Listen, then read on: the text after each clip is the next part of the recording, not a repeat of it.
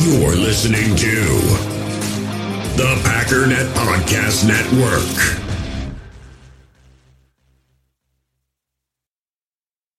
We all have smartphones, and we all know they're pretty amazing, but they also can be amazingly distracting, especially when we're around other people. So US Cellular wants us to reset our relationship with our phones by putting down our phones for $5.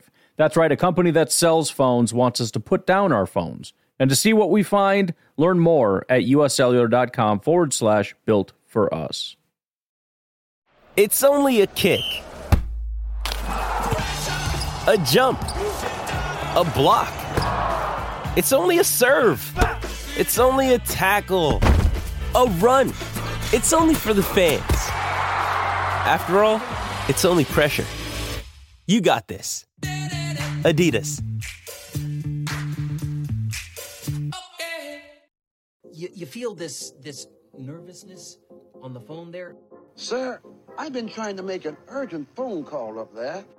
Well, I don't think it's something I want to do on an overseas phone. You gotta make some phone calls. Hang up the phone. Prank caller. Ladies and gentlemen, welcome once again to Packernet After Dark, call-in show of the Packernet Podcast Network. Please feel free to call in 608-501-0718. Give your thoughts, your feelings, your desires, and emotions. New callers go to the front of the line. We do not have any new callers today, so we're just going to kick this thing right off with Andy from Kansas.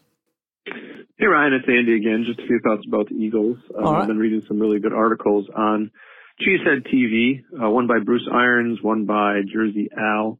And they basically say, the Packers certainly are not out of, the planning, the ability to plan and to create a good team considering what the Eagles are. And both those articles took on some of the wonderings and complaints about Packers fans, such as, do they draft well enough? Well, the Eagles won it in 2017, were 4-11-1 in 2020, chose J.J. Arcega-Whiteside in a draft over DK Metcalf and over Terry McLaurin. They chose Jalen Reagor over Justin Jefferson, which I know you pointed out in the last few weeks. So, they made huge mistakes on the wide receiver end. I really like what you did with the Jalen Hurts, suspicion and just doubt that he was going to go anywhere. Obviously, they did redrafting very, very well, and so it is possible. I don't know how many other examples there are of that. Obviously, we look at a team that's in the Super Bowl and say, well, they did it, so anybody can do it. That's not actually true, but if it's been done before, no one can say that it can't be done. So they have that going for them. As far as salary cap stuff, people say, oh, Jalen Hurts rookie deal. The Eagles have, $65 million of dead cap space, like 30% of their total salary cap is dead money. That's brutal. So even a team that's saddled with a lot of that can do pretty good things as far as putting together a team. If you look at the Chiefs, Mahomes is more expensive than Rodgers, so it's not a salary cap issue, at least not in those regards. They have other pieces though too. I don't know how many other high end contracts. I don't know if they have a Kenny Clark or David Bakhtiari or Aaron Jones contract. I really don't know. I haven't looked into it. But as far as you have to have a quarterback on a rookie deal. No, that's not actually true to get to the Super Bowl. The Eagles have a multi-pronged rushing attack and a very good offensive line. I wonder how mobile Jordan Love is as far as, a large game plan. I always kind of wish Rodgers ran more. He never got injured when he ran. He got injured when he got sacked those 2 seasons. So people always complain he's going to get injured. Well, that didn't actually happen that way. But I think if Green Bay creates a rushing attack, a multi-pronged rushing attack, the Niners do the same kind of thing. I think it would give an interesting and much more Matt LaFleur-like type of an offense, I think. I like the drafting idea about tight end, see how that works out. Obviously we look to a guy like Michael Mayer. He got cut off and didn't call back, so we'll just end it there. Look, there's a lot of things that work here. They have a lot of good football players on their team. I know they didn't win the Super Bowl, and this is prior to Andy realizing that. It was his call from Saturday. But let's just talk about a team that as you said, made a lot of mistakes, hasn't done everything quite perfectly. How exactly did they get to this point? Well, if you look at PFF, they have them, I think, as the number 2 offense and the number 1 defense. So that helps. How is that constructed? They have 1, 2, 3, 4, 5, 6 players with an 80 grade or higher just on their offense. And one is very close, tight end Dallas Goedert. So that is 3 pass catchers, Dallas Goedert, Devontae Smith, A.J. Brown, 3 offensive linemen, Jordan Mailata, Lane Johnson, Jason Kelce, and then quarterback Jalen Hurts. 3 borderline elite offensive linemen, 3 pass catchers, and a quarterback. And that's just the dominant guys in the 80s. That doesn't include the guys in the 70s, like the 2 guards, Landon Dickerson and Isaac Suomelo, which is, by my count, all 5 offensive linemen. All 5. Oh, and running back Miles Sanders, because why not? So it's borderline a perfect offense in terms of actual starters. I mean, they have guys that didn't grade out quite as well. Quez Watkins, their wide receiver. Jack Stoll, another tight end that apparently played a bunch.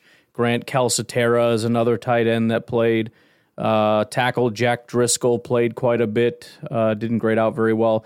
But again, as far as the basic number 1 starters go, all 5 offensive linemen were in the 70s. The quarterback, or 70s or higher, quarterback in the 80s, both wide receivers in the 80s, tight end, high 70s, borderline 80s. The center was in the 80s, and both guards are in the 70s. Now, there's a second question. How did they acquire these? Well, some of them have been there for a long time. Jason Kelce joined the Philadelphia Eagles in 2011. Lane Johnson has been with the Eagles since 2013. Jordan Mailata was in his 3rd year and was a 7th-round pick. Miles Sanders was in his 4th year with the Eagles. Landon Dickerson was in year 2. Isaac Suomelo has been with the team since 2016. Dallas Goedert has been with the team since 2018. What does that look like to you? See, because a lot of people are going to want to look and say, A.J. Brown. A.J. Brown is the guy. You know what this is, though? This is draft and develop.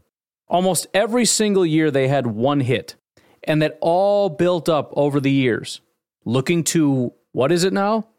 The future. These are all investments that came due. And yeah, this is one of those kind of weird things where they all hit at the same time. Some of these guys are every other year, whatever. Everything kind of came together. And by the way, again, as I did point out, and as you pointed out that I pointed out, Jalen Hurts is the ultimate example of building for the future. Jalen Hurts did not help their team whatsoever when they took Jalen Hurts. And that really ticked a lot of people off. But he was the 2nd highest graded offensive player behind only Jason Kelce. And again, almost every single year, you get contributions. Devontae Smith in year 2. All right, guys, in year 3, in year 4, in year 5, all the way back to 2011. It's consistently finding that one gem so that sometime later in the future, it all comes together. And then, yes, A.J. Brown is the one this year contribution that came via free agency. And it was a great acquisition. Defense had 12 guys. Some of them didn't play a ton, but overall 12 guys, 70 or higher. 12. Kind of something similar here, too. The highest graded guy is Brandon Graham, who's been with Philadelphia since 2010. Josh Sweat had his first good year. Well, not good year. He's gotten better pretty much every single year, but it's all built up to his first grade in the 80s. He's been with the team since 2018. TJ Edwards, added from the Badgers in 2019. You've got Javon Hargrave. He was originally a Pittsburgh Steeler, but has been with the team since 2020. You've got Reed Blankenship, who is a rookie this year. You could add Jordan Davis. He didn't play a ton, but he was another addition for this year that did help. Got Darius Slay, who was added from Detroit in 2020. Jordan Davis, I already said. Milton Williams, who was a 3rd-round pick, was a terrible rookie. But in year 2, he didn't play a ton, but he got his grade up quite a bit. Year 2, Avonte Maddox had a 72 grade. He's been with the team since 2018. James Bradbury, and Hassan Reddick were 2 free agent acquisitions from this year.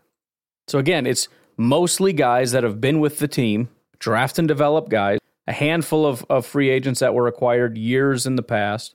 And then there were 2 acquisitions from this year to help the defense. Again, James Bradbury, who had a 71 grade, and Hassan Reddick, who came over from Carolina and had the best year of his career. It's another thing that happens when you join a really high-quality unit. Having the best year of your career is not all that unusual. The hard part about replicating this, though, is that a lot of it is based on things that happened many, many years ago.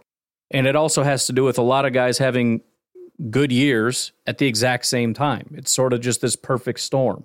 If you picture, let's say, you've got these 5 pistons that go up and down, and they go up and down in different intervals and slower and faster speeds. If you freeze it at any one point, you'll have sometimes a some up and sometimes a some down and these weird combinations, but every once in a while, all 5 will be up at the top. You can't really plan or predict that. I mean, I suppose you can if you have the right scheme, the right defensive coordinator, the right message, the right whatever. But it really is a combination of good players, good drafting, the right couple free agents to fill some holes, and then just everybody coming together and having a really good year all at the same time. Again, Brandon Graham has been a great player for pretty much his entire career, so that's pretty consistent, although this is the highest grade he's had since 2016. Hassan Reddick, best year of his entire career. Josh Sweat, best year of his 5-year career. TJ Edwards, best year of his career, aside from his rookie year, but he didn't play a ton. Javon Hargrave, best year of his career since his last year in Pittsburgh in 2019, best year as an Eagle. Even guys like Jason Kelce. Kelce's always been good. Yeah, fair enough, but this is still the best year of his career since 2017. Second best year he's ever had via PFF. Best year for Lane Johnson since 2019. All right, so yeah, I mean, listen, if let's say Rodgers comes back, if Rodgers has his best year since 2020, and Bakhtiari has his best year since 2018, and Aaron Jones has his best year in 4 years, and everybody just has their best years, and Jair has his best year since he was the number 1 corner in football, and Stokes has the best year of his career. Yeah, dude, we're going to have a great freaking team. But I don't know how to just manifest that. It also points to, by the way, the Eagles' kind of decline. Not necessarily by a ton, because, again, these guys are already studs, although a lot of the top guys are between, 30 and 35 years old. So what happens when Kelce leaves and Lane Johnson leaves and Brandon Graham leaves and, whatever. Darius Slay leaves. So how do we replicate this? Well, the first thing is draft and develop. And we've had some bad drafts. There's no doubt about it. I mean, some of these, again, go back to 2010. Ted Thompson had a rough 2-3 years down the stretch. Brian Gutekunst's first year was not great. The Jordan Love year was not great, right? It's been a little rocky. This past year seems to be a really good draft. If you start stacking these, then what happens is down the line they accumulate, and you start to build really good teams again. This is why the Packers are so good for so long, because Ted had so many good drafts and it compounded, and all of a sudden you got stacks of just good players all over the place.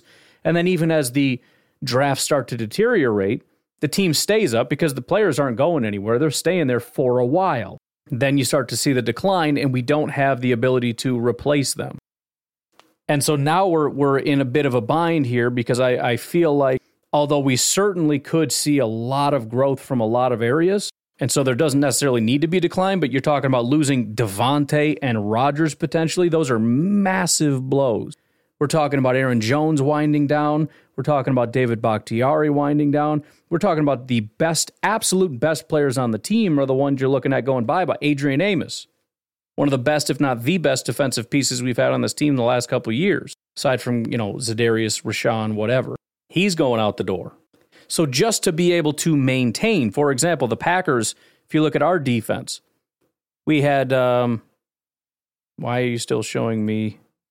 Oh, that's Kobe Jones. I thought it was Nakobe Dean. I was like, this is still the wrong team. Minus Kobe Jones, because he played 7 snaps. 5 guys, 5 at 70 or higher. I guess you could say 7, because we'll throw Devontae Wyatt in there with his 69.9 grade.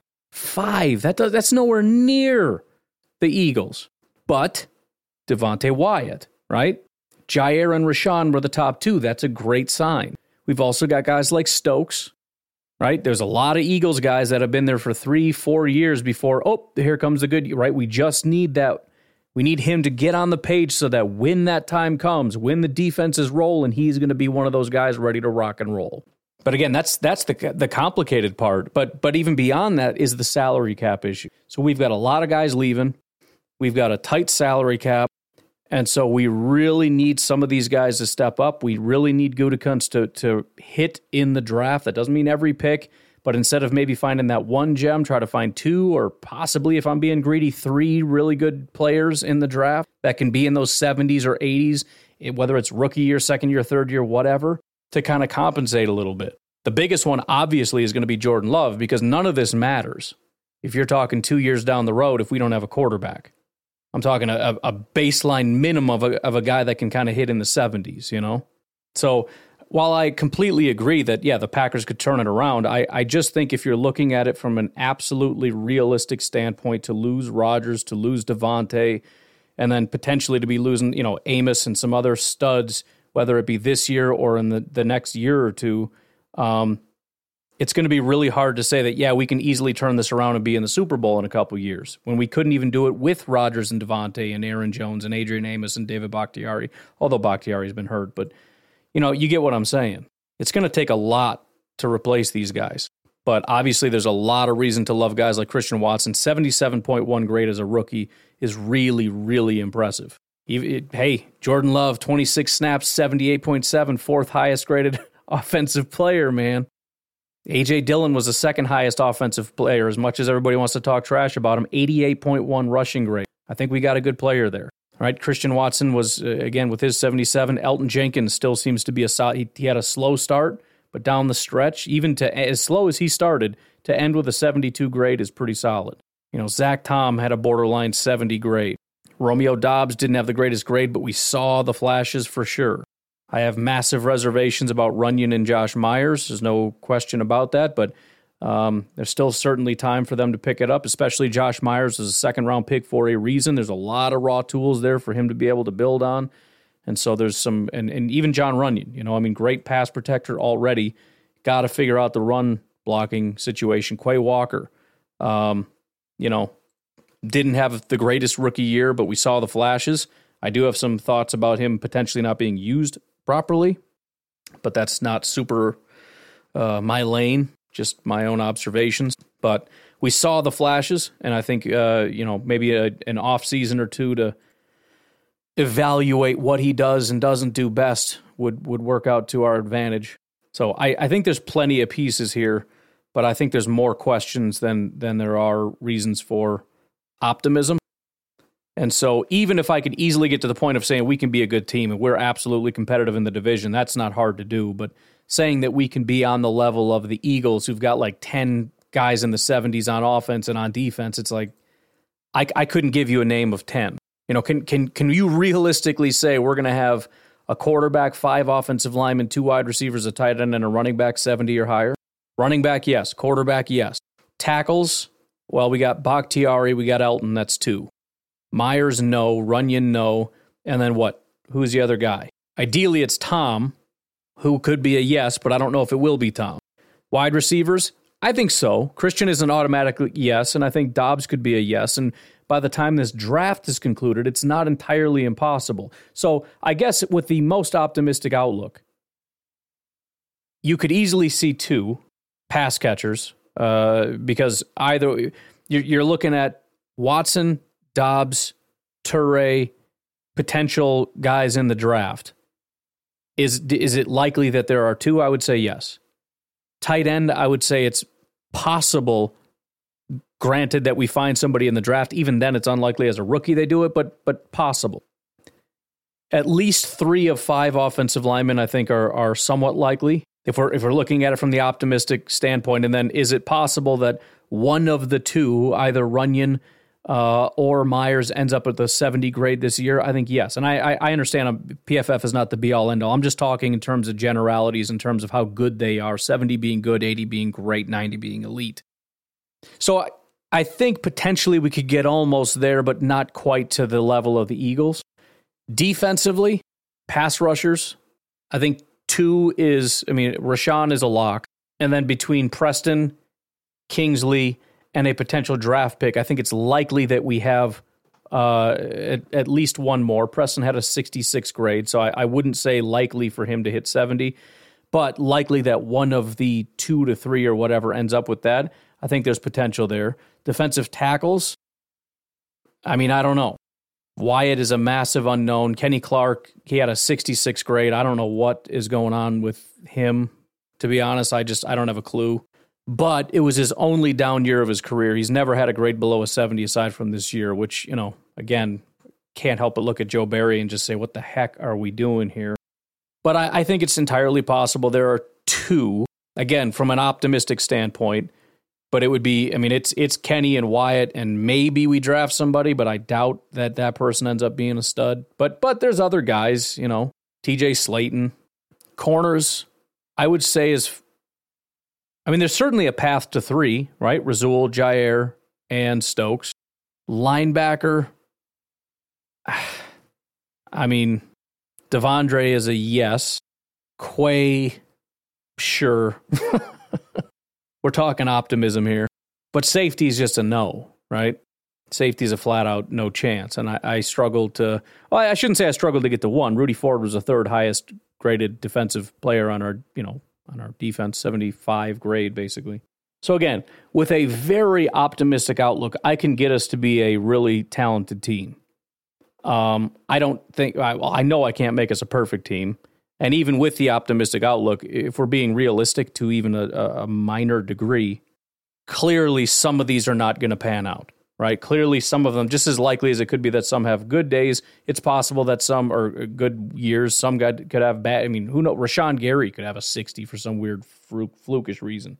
But again, even then you look at it and go, where does that put us in the grand scheme of things? Let's be honest, that puts us in Super Bowl contention. It really does. Then it really just comes down to the coaches putting them in an optimistic situation. Because if we're talking all of our starters are good, then that you're a Super Bowl caliber team. But we're dealing with a real slim margins here, and also dealing in fantasy a little bit. So the real situation is we just got to keep plugging away. Draft and develop is the real way, and we have to keep the salary cap healthy so that we're not in these situations where we're overpaying guys because of backloaded contracts and dead money, and so we don't have the money to really plug in the areas that we need and to even structure contracts the right way. We have to massively backload new contracts because we don't have any money this year or next year because of the inflated contracts that we have currently on the books, so we have to kind of push money back to avoid those big, giant speed bumps that we put in the road. We just need to really take care of these contracts a little bit better. It won't be that hard to do. We'll just kind of get a couple guys off the books or whatever the case is, and we can do that. And, as JJ pointed out, with the massive jump in salary cap, that's obviously going to mask some of these issues that we've created. So it's doable, but my focus isn't necessarily on how do we get to the Super Bowl. It's we need to figure out our path with the quarterback. If Rodgers is leaving, we need to discover what Jordan Love is, and we just have to keep plugging away. But this is why, I'm telling you, the draft, it's not only the most exciting part of the year for me, but it really is the most crucial. Because what happens in the draft, it doesn't just impact this year. It's not just about, we draft Bijan, how good is he going to be for my fantasy team for the Packers this year? We're talking about setting up the future. How good are the Packers going to be for the next 3, 5, 10 years? That really needs to be the outlook, and that is the reality. And if he can hit, if you can get 1, 2, 3, 4 really good drafts, you can set this franchise up for the next 15 years. Again, Seattle had 2 good drafts and a couple good free agent acquisitions, and they were just dominant. It was a smaller window, 5, 6 years or whatever, the whole Legion of Boom thing. But that's all it takes, a couple good drafts, couple good decisions over 2 years, and you are just destroying the NFL. So let's really freaking nail it in the draft this year, like I believe we did last year. Freaking just nail it. And let's be responsible with the cap. Let's chart a course for the future. And let's stick it to everybody that says that we're headed for the dark era. Just absolutely knock this draft out of the park, and we are going to be fine, pending the quarterback situation. We might need one more thing from you, Good. Nail this draft, and if Jordan Love doesn't pan out, then just, One more good acquisition of a quarterback, and then we're set up. All right, long answer. Sorry, Garrett, go ahead. Hey, Ryan. Hey. Fresh off doing my morning talk show host gig, and it went quite well. Nice. I have to say that I could get used to this. And it was pretty cool doing radio talk show host. And I know it may not sound like it because I'm just kind of the after run that we have. It's a tradition that I'm going to explain just real quickly. When a co-host comes in, they have this thing called the ditch-to-ditch relay. And outside of the radio station, there's a highway, and you run through 2 roads and 2 ditches to get to the highway, and you have to touch it and run back. And they time you to see how fast you ran, and they pit you against someone else that's also there in the broadcast booth. And it just so happened that the other radio host is a Bears fan, so we went at it all morning and finally threw down the gauntlet and said, okay, let's do ditch to ditch and let's just end this right now. And I ended up winning the race by 12 seconds. There you go. That's right, 12 seconds. The guys in the radio booth were hysterical. So ended on a good note. So happy to say Packers did get a final win against the Bears, even if it is after the season's over. So the winning continues.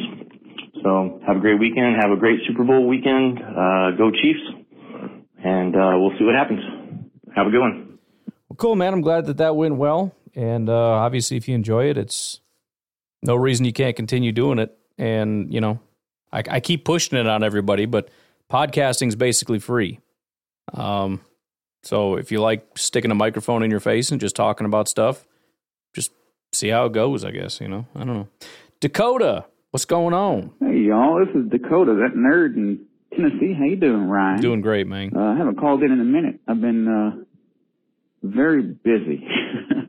Quite. But this is the morning, the day of the Super Bowl, approximately 10:30. Of course, as always, I am working, but I should be off in time. And I'm kind of excited about today because this is the first time my fiance and I are actually hosting an event for her family. You know, you got that whole thing where this is the first time in NFL history that you got 2 black quarterbacks leading the 2 teams in the Super Bowl. So I figured, you know, we're a mixed relationship. I'm white, she's black, so why not? Let's throw the party at our house. Which, to be honest, I'm kind of regretting because that's stuff I got to do. But right. Anyway, it's going to be a good time.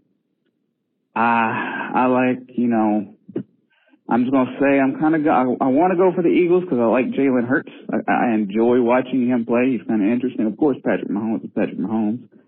But I don't know, man. And I've heard you, Ryan, and other folks go back and forth, man. Philly burns down their city when they win. Yep. I don't want to support that. So, I don't know. This is a hard decision. I like Jalen Hurts. Oh, but, you know, the Chiefs. Andy Reid, come on. You can't not cheer for Andy Reid, I guess. That's solid. Anyway, I'm over here struggling. I don't even remember why I called. I just wanted to say, hey, what's up, y'all? Yeah, that's it. Y'all have a good time, man. Peace.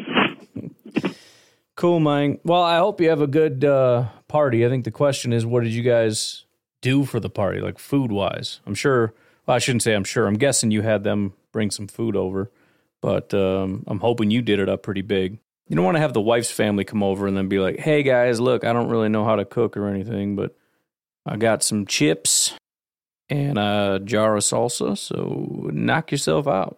I could also, you know, put some shredded cheese on your chips and throw them in the microwave. Your wife's family would just look at you. Freaking white people, man, I swear. It's good, though, man. Just melt some cheese on chips. I like it. Leave me alone, man. Do whatever I want. Game just ended. Finally got to the other side of the Super Bowl here. One of the more exciting Super Bowls I've seen in a long time. I'm glad you said that because I've heard nothing but complaints about the Super Bowl. By the way, I should save this for tomorrow. The penalty thing, it's. I could not be any more tired of hearing about it. I didn't see it live, so maybe if I saw it, there would have been a lot more outrage, but I woke up and people are complaining about it. And it's, 2 days later, I'm still seeing videos on YouTube popping up about it. Dude, I don't care. I don't care at all. It's stupid. You lost. Shut up. Absolutely ruined by one of the worst calls I've seen at the end of a Super Bowl. Look, again, I didn't watch it live. And I don't like that those things are called penalties, right? I don't like that. But those things are called penalties by the letter of the law and everything else. So do I wish they would generally let those things go? Yes. But I also don't think that we should just start making new rules because, hey, it's getting close. Let's just not call penalties anymore. So it is what it is, man. I mean, the Packers, when we played Tampa, there was horrible penalties and everything. That's the way it goes. But at least that was... what was it? You had Rashawn Gary in a chokehold and a referee standing right there and he didn't throw the flag. I mean, it's like, at least that is, you should have done something and you didn't. Clearly. This is, it's a penalty. It is. I don't know what to tell you. It shouldn't be. It's stupid. It's ticky-tack. But, I mean, this is the NFL, man. This is just the way it is. This is the way the NFL goes.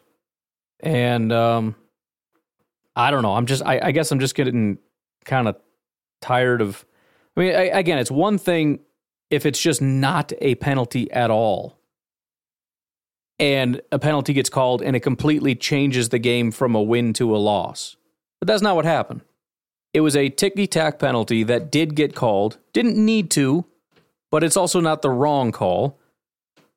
And, it didn't change the outcome of the game necessarily. My understanding is it just prevented the Eagles from coming back, which certainly is not a guarantee that they were going to win anyways.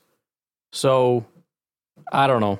I'm just tired of hearing about it, to be completely honest. I don't care. I listen, if I was an Eagles fan, sure, I'd be ticked off. But here's the other thing that I was thinking about.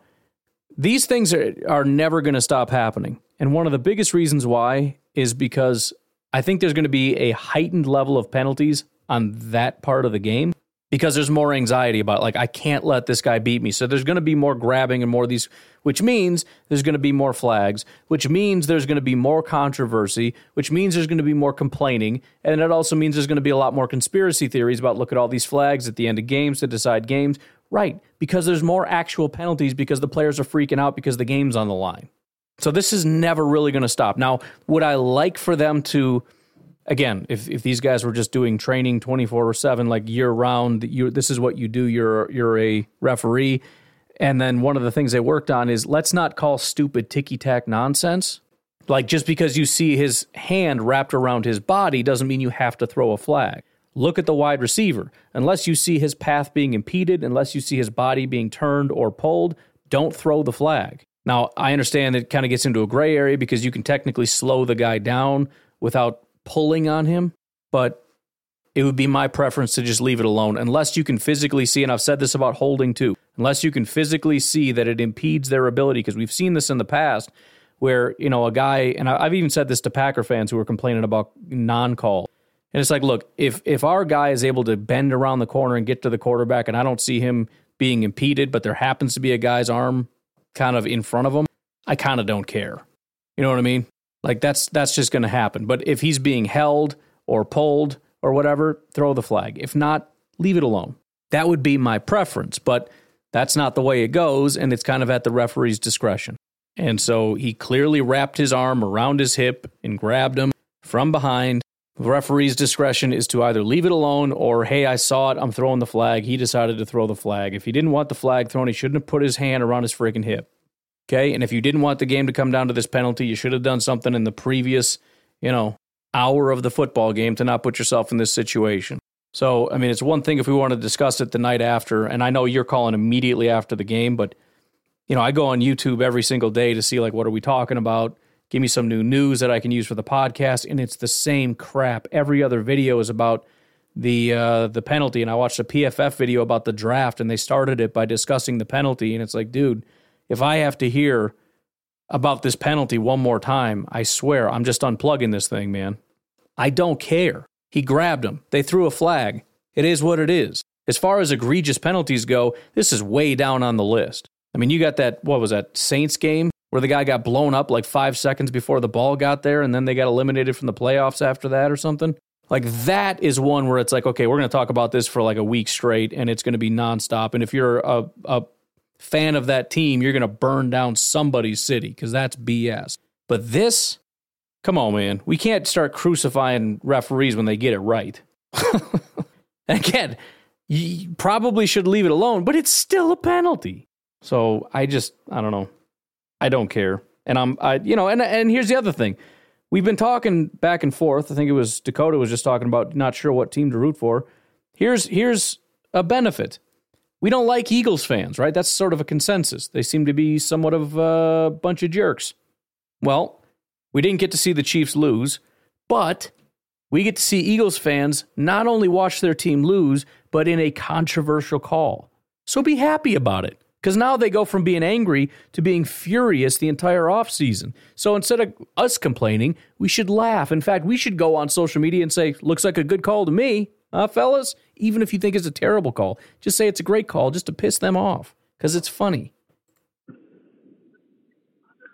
On the eve when Roger Goodell came out and said that the refs did a great job this year. I don't know who he's fooling. The refs have been horrible this year. Yeah, I agree with that. Like, they get worse every year. The NFL just sits there and says, nope, everything's good. It literally makes me want to not watch football. Well, and they just keep adding new rules like that's going to help something.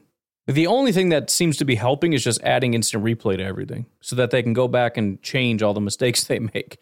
But the officiating, you're right, it's not getting better, it's getting worse. And all the new penalties and emphasis, I hate so much when they start talking about emphasis, because they're just going to ruin the first 5 weeks of football just to prove a point, and then it kind of tapers, but it's still, they keep calling that crap. I hate when they put emphasis on stuff. And for what? Well, we just want to drive home a point. Dude, you're ruining the freaking game. Don't call... See...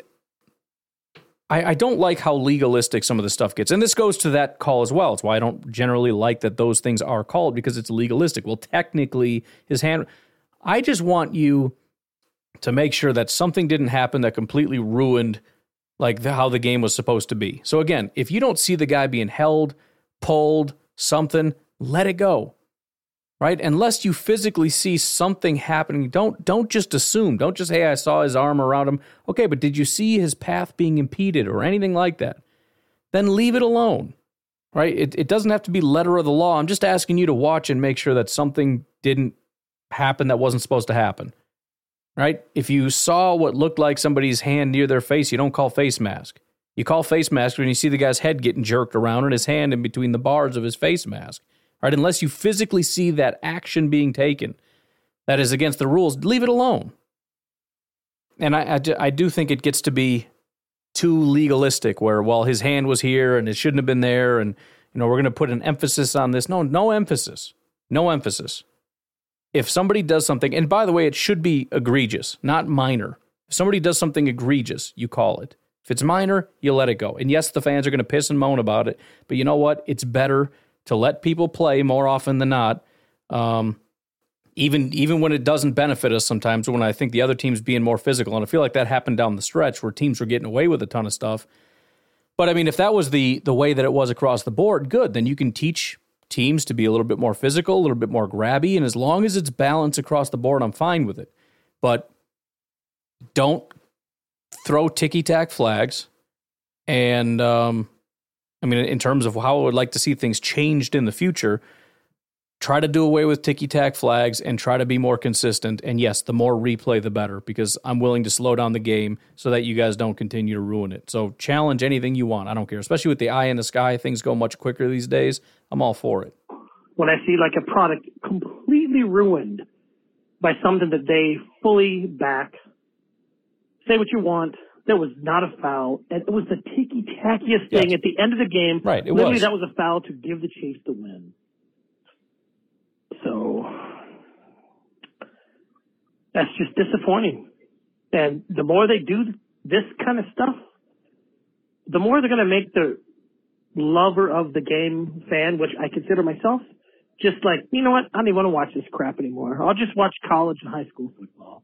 The NFL can just become a fantasy league, and that's it. So it's just, gosh, it's just a bummer. So, oh, I guess. Yeah, I mean, I think we're mostly on the same page. I think ultimately that was a foul. It shouldn't be a foul, and it's very much on the ticky-tack side. But, I mean, that's every play. You know what I mean? Like, every foul is, I shouldn't say every foul, 50% of the fouls are ticky-tack fouls. And, you know, every single play, there's something that's at least ticky-tack that doesn't get called. So, I mean, this is just the way it goes, you know? So, I don't know. Anyways, why don't we take a break? Patreon.com/Pack_Daddy if you want to support the podcast. There's also Packernet Podcast on Venmo. Please check out Fertile Ground Ranch Discipleship Ministry. See if that is something you'd be interested in supporting. We'll take a break. We'll be right back. We all have smartphones, and we all know they're pretty amazing, but they also can be amazingly distracting, especially when we're around other people. So US Cellular wants us to reset our relationship with our phones by putting down our phones for $5. That's right, a company that sells phones wants us to put down our phones. And to see what we find, learn more at uscellular.com/built for us. In the hobby, it's not easy being a fan of ripping packs or repacks. We get all hyped up thinking we're going to get some high-value Jordan Love card, but with zero transparency on available cards and hit rates, it's all just a shot in the dark. Until now. Introducing slab packs from arenaclub.com, the only repack that provides real value, a complete view on all possible cards, and clear hit rates for each one. Now when I buy slab packs on Arena Club, it finally feels like I know what I'm getting. And honestly, the best thing for me and my son is the fact that we're kind of novices into this. When I walk into a card shop with my son, and a card says it costs $40, kind of just taking his word for it that that's a good value. So I appreciate the transparency on grading, as well as just getting excited about seeing what you could potentially get. Right now, you can get 10% off your first purchase by going to arenaclub.com/packdaddy. Wow, that's crazy offer. 10% off a $400 slab pack. That's $40 right there. Anyways, that's arenaclub.com/packdaddy for 10% off your first purchase. When you need mealtime inspiration, it's worth shopping Kroger, where you'll find over 30,000 mouth-watering choices that excite your inner foodie. And no matter what tasty choice you make, you'll enjoy our everyday low prices, plus extra ways to save, like digital coupons worth over $600 each week. You can also save up to $1 off per gallon at the pump with fuel points. More savings and more inspiring flavors make shopping Kroger worth it every time. Kroger, fresh for everyone. Fuel restrictions apply. This episode is supported by FX's Clipped, the scandalous story of the 2014 Clippers owner's racist remarks captured on tape and heard around the world. The series charts the tape's impact on a dysfunctional basketball organization striving to win against their reputation as the most cursed team in the league. Starring Lawrence Fishburne, Jackie Weaver, Cleopatra Coleman, and Ed O'Neill. FX's Clipped, streaming June 4th, only on Hulu. Hey, Ryan, this is Trucker Bob. Trucker Bob. And really screwed up on my last phone call. It's all right. What I did, I said I had the perfect song for the idea I had for your show. Yeah, let's do that. And when I played it on my phone, it didn't play or record on yours. So I got my wife's phone here. Here we go. And I've got the perfect song for your new show. Let's do this. In which you will invite podcasters from other cities we're playing in, the Packers are playing in, and then you can... Anyways, here's the song.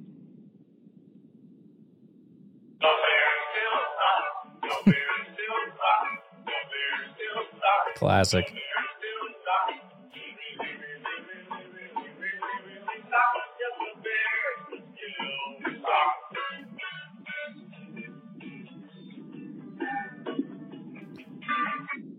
Anyways, that's the song I had for your show. When you have once a week, you take on, when the Packers take on a team, you talk to another podcaster, and the two of you can go at it, and that could be the theme song for your show. Anyways, that was my idea. Well, the thing I really like about that is that it would be my theme song just for the show in general. And obviously there's 31 other teams. And so it's just a kind of a casual thing. It's kind of like a ha-ha, if we play the Titans, like, that's funny. Bears, I never heard that before. Oh, you never heard that? Oh, no.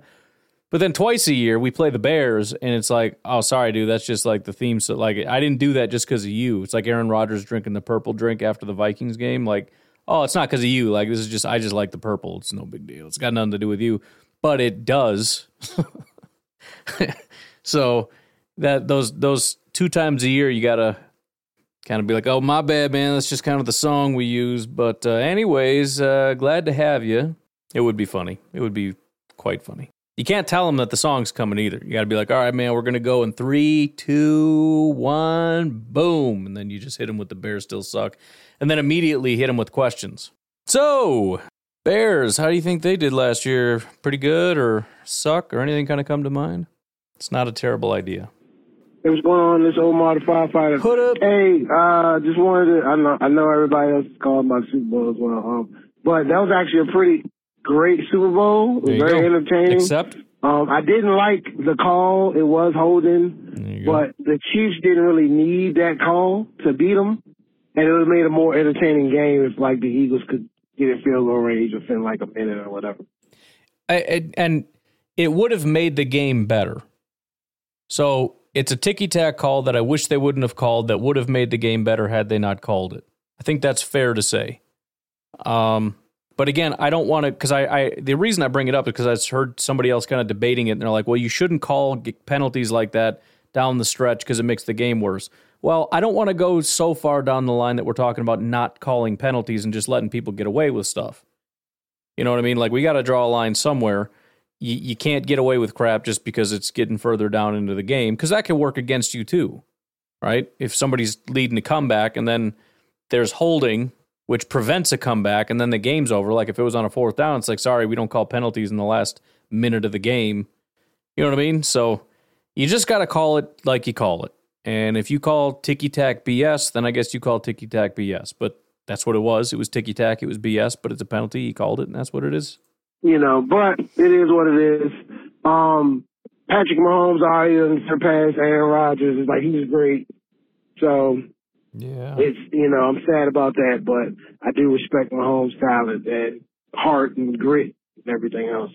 I'm also hoping that we trade Rodgers and that Love lives up to his QB class, because to be honest with you, Hurts played very well. It's just a passer. Yep. So I hope the Packers see that and how they build around Hurts and got him a good number ones. Like, he had 2 number ones, and they did a great job building around him. So I'm hoping that we do the same. Well, yeah, and I've pointed this out before, but if you look at the draft class and look at those picks, you got Joe Burrow, who had a 91 passing grade, Jalen Hurts, 84 passing grade, Tua, 82 passing grade, Justin Herbert, 76.7, Jordan Love, 77.1. Yes, it's a limited sample size, but you got the top 5 quarterbacks.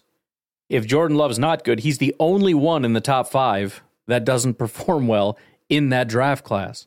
And look, there are years where, it's a good class for a certain position. Like this year, it's probably tight end / running back, and it's not super great at quarterback, this, that, or the other. It's entirely possible, and it seems to be, even if Jordan Love's not good, it's a good quarterback year. Joe Burrow, Jalen Hurts, Tua, and Herbert seem to be 4 good quarterbacks to come out of that one class.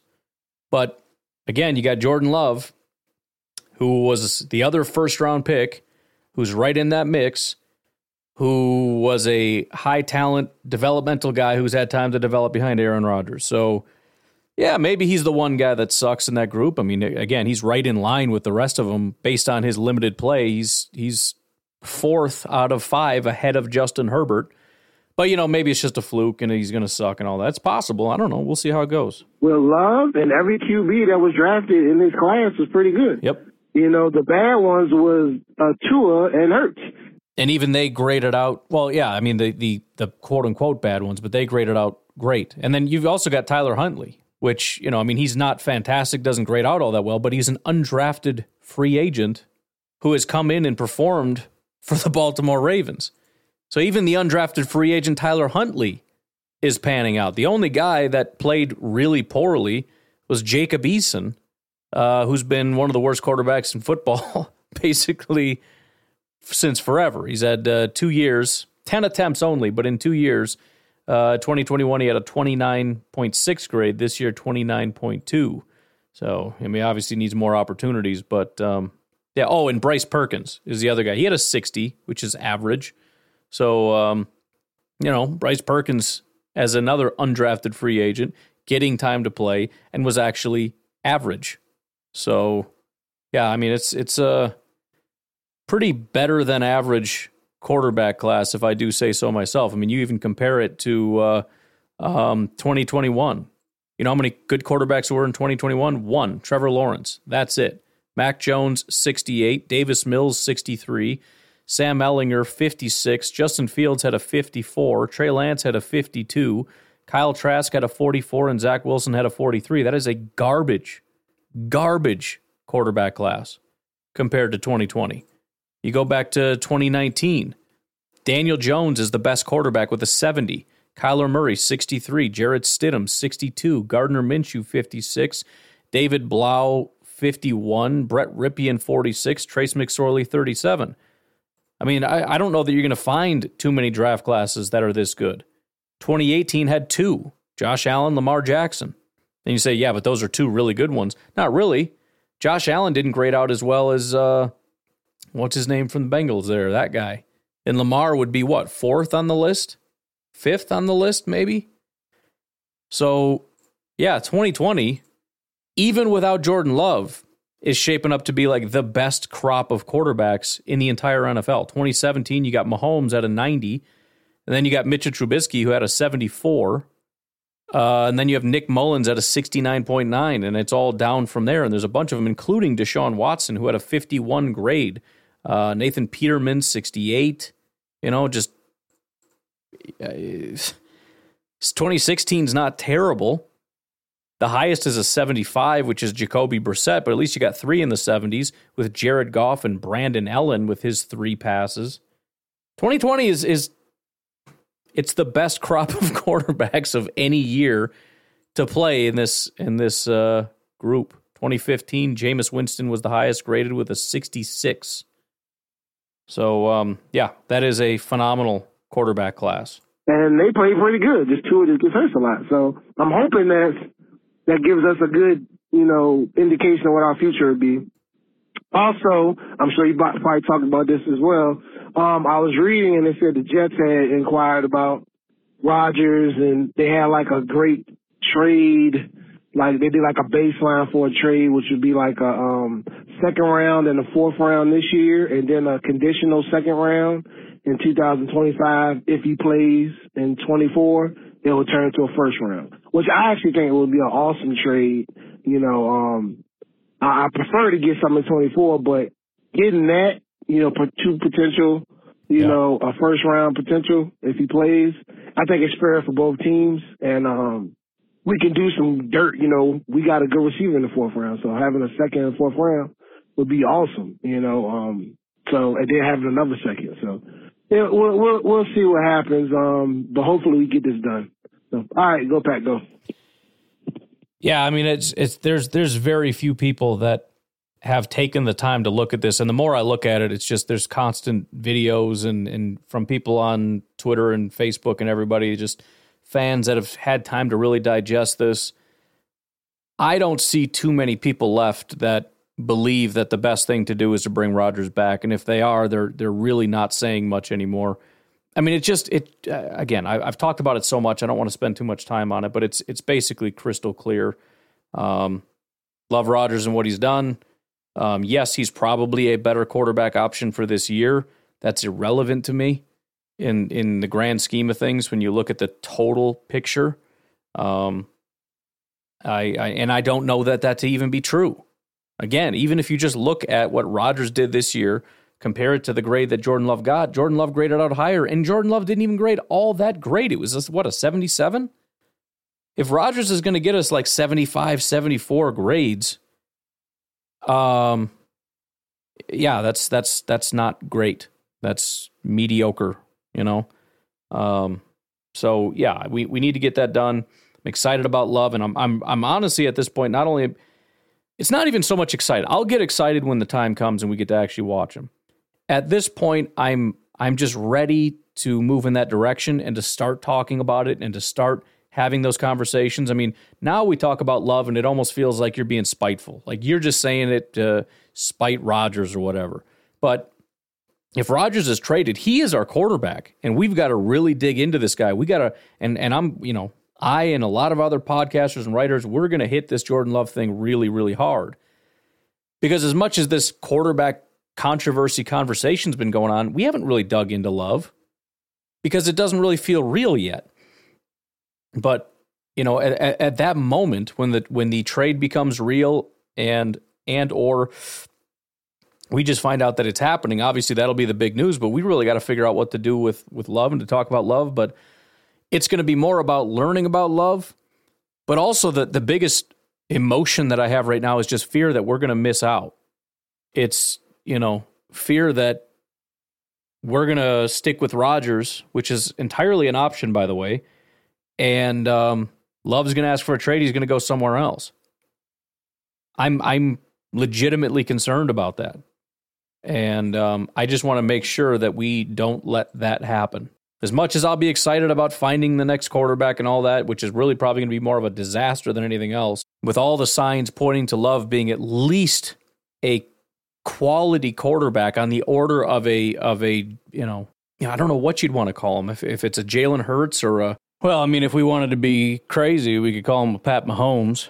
At least that's what Ken Seifert called him.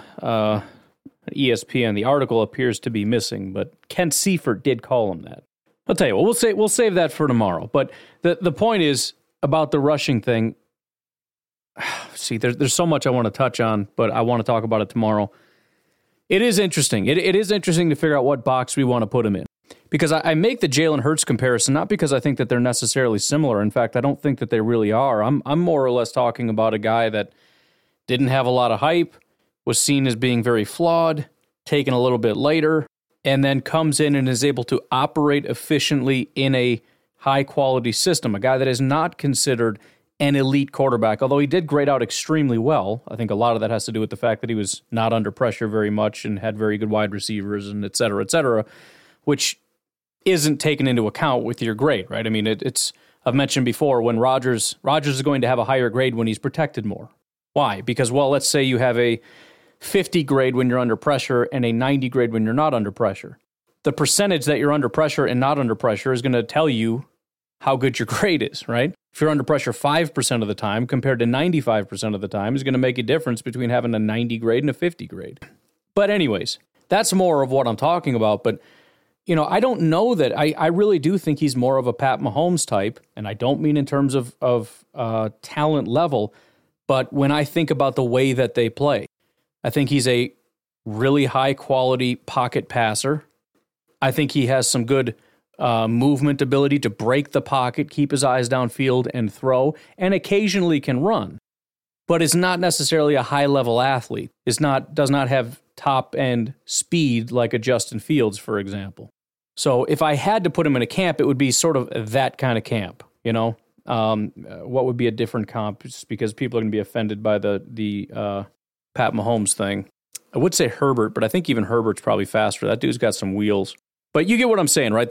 He's clearly a passer first, but he has enough athleticism to hurt you if you kind of take your eyes off it or whatever. But you're probably not drawing up designed runs for him, right? And he's probably not going to break 60-yard touchdown runs either like Justin Fields does. It's just he's not that kind of a guy.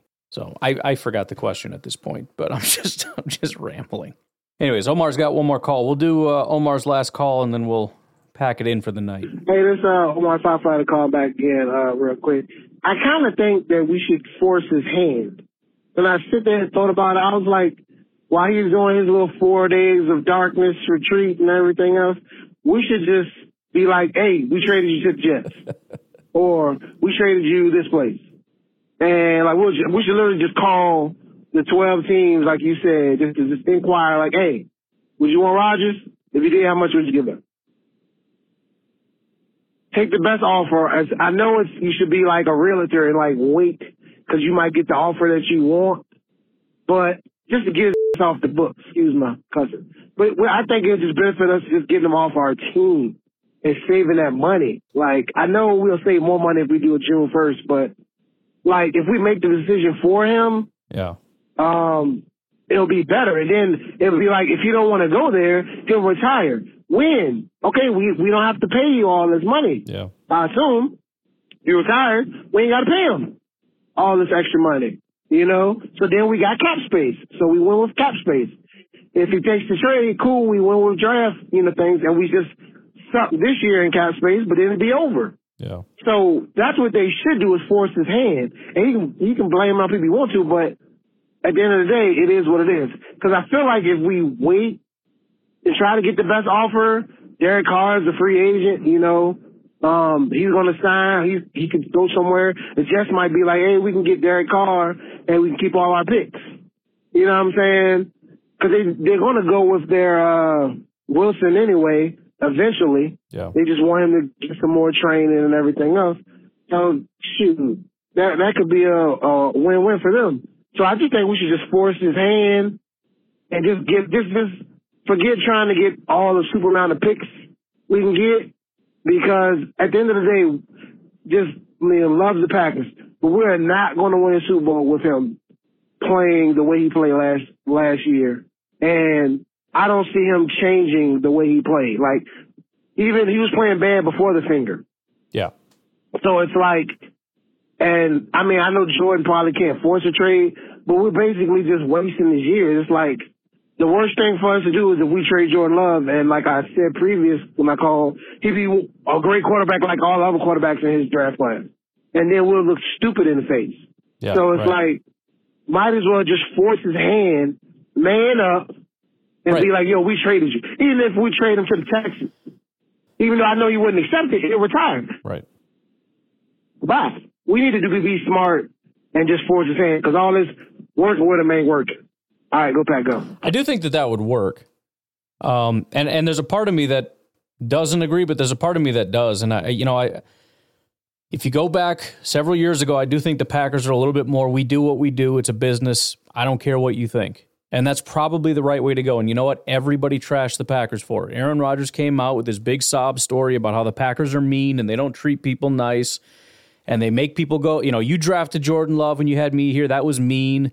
You let Kumaro go right after I said I liked him, and you did that just to spite me, and that was mean, even though that's completely fake. Obviously, the Packers wouldn't do that. The way you treat people is mean, and you don't do things that are nice. And so what did the Packers do? They're like, all right, you know what? Let's tone it down. We're going to have sit-downs with Rodgers. We're going to be nicer. We're going to have more conversations. And everybody's like, yay, this is wonderful. And now it's kind of turning around to where people are like, I want you to man up and do the right thing. And what are they doing? Like, oh, no, we love Rodgers. We're going to work with him. Whatever he says we're going to do. So it's kind of coming back to bite everybody now about all this nice nonsense. And I think you're right. There is an element of, granted, they did give them their word that they would do it. It would be pretty underhanded and kind of trash to do it. But if you rewind further, they shouldn't have put themselves in this spot. They shouldn't have backed down. And even I, at the time, probably thought it was a good thing to get on the same page with the quarterback. But what did it get us? We don't have a happy quarterback. We don't have a happy locker room. We don't have any of that. I think what we have is a team that bends over backwards for the quarterback at the expense of everybody else. And I have a feeling that's part of the problem with some of the locker room, not really feeling, super valued. Just a guess. I don't know. And they shouldn't have given Rodgers the contract that handcuffed the team and then bend over backwards and give him everything he wants, like Randall Cobb and blah, blah, blah. And talk to him about all the draft picks and everything else, which everybody says, how dare you not consult him, because he knows everything. He is the all-knowing, he could easily do the GM's job, even though obviously he can't. It's a completely different skill set. You want his input? Sure. Just like I want a lot of people on the team's input, but I mostly want my own input and a little bit of the coach's input and a fraction of a fraction of interest from what the quarterback thinks. If anything at all. And you're right. They should be in a position of power right now to say this is what we're doing if they so chose. And I think you're right. It would work. If he wants to be so spiteful as to say, I'm going to stay, but I refuse to play for any of these teams because what you did was underhanded, I guess you could do that. And there's not a lot we could do about it because we can't cut him. So he would just sit here. But again, what would you do then? Okay, cool. I guess you're sitting behind Jordan Love because he's our starting quarterback this year, and there's no way he's doing that, right? So I mean, you can't do that at this point. It's it's going to be real ugly for yourself, for the organization, for all your players. They're going to be really pissed off. Everybody's going to be ticked that you did that after you gave him your word. But I do think it's, the Packers have the right to trade him. There is not a no trade clause in his contract. They can trade him to whoever they want. And while it's true that he can torpedo it, then do it. I mean, you do what you got to do. We're doing what we got to do. And what we need to do is trade you. And you're right. The fact that we are sitting on our hands and like, well, whatever you want to do, BS, bro. If you can't see, Brian Gutekunst, if you can't see that keeping Aaron Rodgers is a terrible decision, or if you can't simply man up and do it and say, this is what needs to happen. I'm sorry. I love you, but this is what we are doing. That's a problem. I mean, I know that the team is somewhat handcuffed to him. And I accept that every team is somewhat handcuffed to their superstars, which I think is BS, but it's a thing. Especially the quarterbacks. But if you're so handcuffed that you're going to go down this road, which is a horrific road to go down, which is my view at this point, if you can't see that, that is a major issue. Right? I will back you up on your decision to give him the contract and all that stuff. I wasn't a big fan of it, but hey, at least I can see it. Now, as bad as this team was, you're going to bend over backwards to be able to keep him? No chance. So you're right. It would be a strategy that would probably work. I think what would be even funnier is if you trade him to the Raiders, because now if you want to be petty, you can be petty and shoot down Devontae. Like, oh, really? You don't want to play with Devontae? That's crazy, dude. Well, we'll see if we can work something else out. Sorry, Devontae. I thought we had a deal there. I thought you guys were cool. I don't know. I mean, we did everything we could. We gave you guys a real nice package and all that. Reasonable, and was really excited about you guys getting reunited, but I guess he doesn't want to play with you. I don't know. It's crazy. Just be super petty about it. But yeah, at this point, you can't do it because you've already given him your word. My issue is that you put yourself in this position. Not only are you completely handcuffed to Rodgers to the point where this contract and everything else, but you're to the point now where you're groveling and it's like, well, whatever you want to do, Rodgers. That's stupid. You do what you need to do, Brian Gutekunst. And what you need to do is to move on. You just need to. I mean, listen, even if, because there's a lot of speculation about, well, maybe they know Jordan Love is a star, or maybe they know he's trash or whatever. Let's just pretend they know that he's garbage, right? Which I think you can do. I don't think you can know that he's a star, but you can know that he's certainly not. If he's not getting it, if he can't even do it in practice, then you know you got a problem. Even if that's the case, I'm moving on. And then I'm probably drafting a quarterback. Maybe not. If I don't really like this crop, then I'm probably not doing it. But let's say we really like Anthony Richardson or whatever. Do it. Draft him. Then you give Jordan Love his year. He doesn't play well. Anthony Richardson is next year. We trade Jordan Love for like a 6th-round pick or whatever it is we can squeeze out of that. And we try Anthony Richardson. And if that, that's going to take a while because he's a project. He's going to sit for a year, then year 2, and then you're kind of doing the Jordan Love, hey, maybe in year 3 kind of thing. And if that doesn't work, you move on. It's a disaster. But what I'm saying is, either way, I'm not keeping Rodgers. It's not even a Jordan Love thing.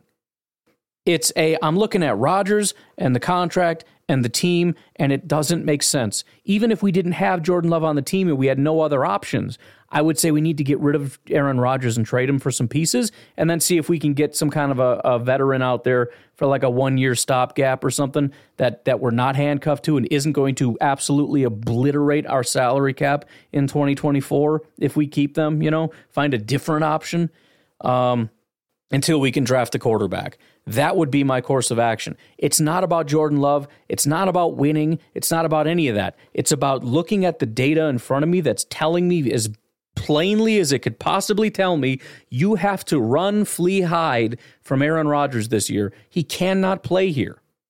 Cannot. And that sucks that we put ourselves in this situation. And by the way, For everybody that's ticked off and wants Rodgers to stay, the reason he can't stay is because of the contract that he requires to be here. He didn't need that contract with those big of numbers. He didn't need that. And if he had taken a smaller contract with smaller numbers, he'd be playing this year with no dispute, no problems, nothing. So I don't even want to hear it about Aaron Rodgers. He absolutely could have taken a smaller contract that didn't require this much pain on the salary cap. But that's the contract that he demanded, so that's the contract that he got, and now he has to go. Has to. Period. Anyways, I'm going to leave it at that. Tomorrow, it wasn't really my plan, but all this stuff is just flying through my head right now. I want to talk tomorrow a lot about quarterback and not Aaron Rodgers, although we'll probably touch on it a little bit with the Pat McAfee thing because he absolutely obliterated Ian and Schefter, which he was, polite about it, but at the same time, stop effing saying things that aren't true. And it basically went on a diatribe that I thought I was listening to the Packernet podcast when I was listening to Rodgers today, and it made me happy. So I'll probably just play a bunch of that. But anyways, love you guys. Talk to you tomorrow. Bye.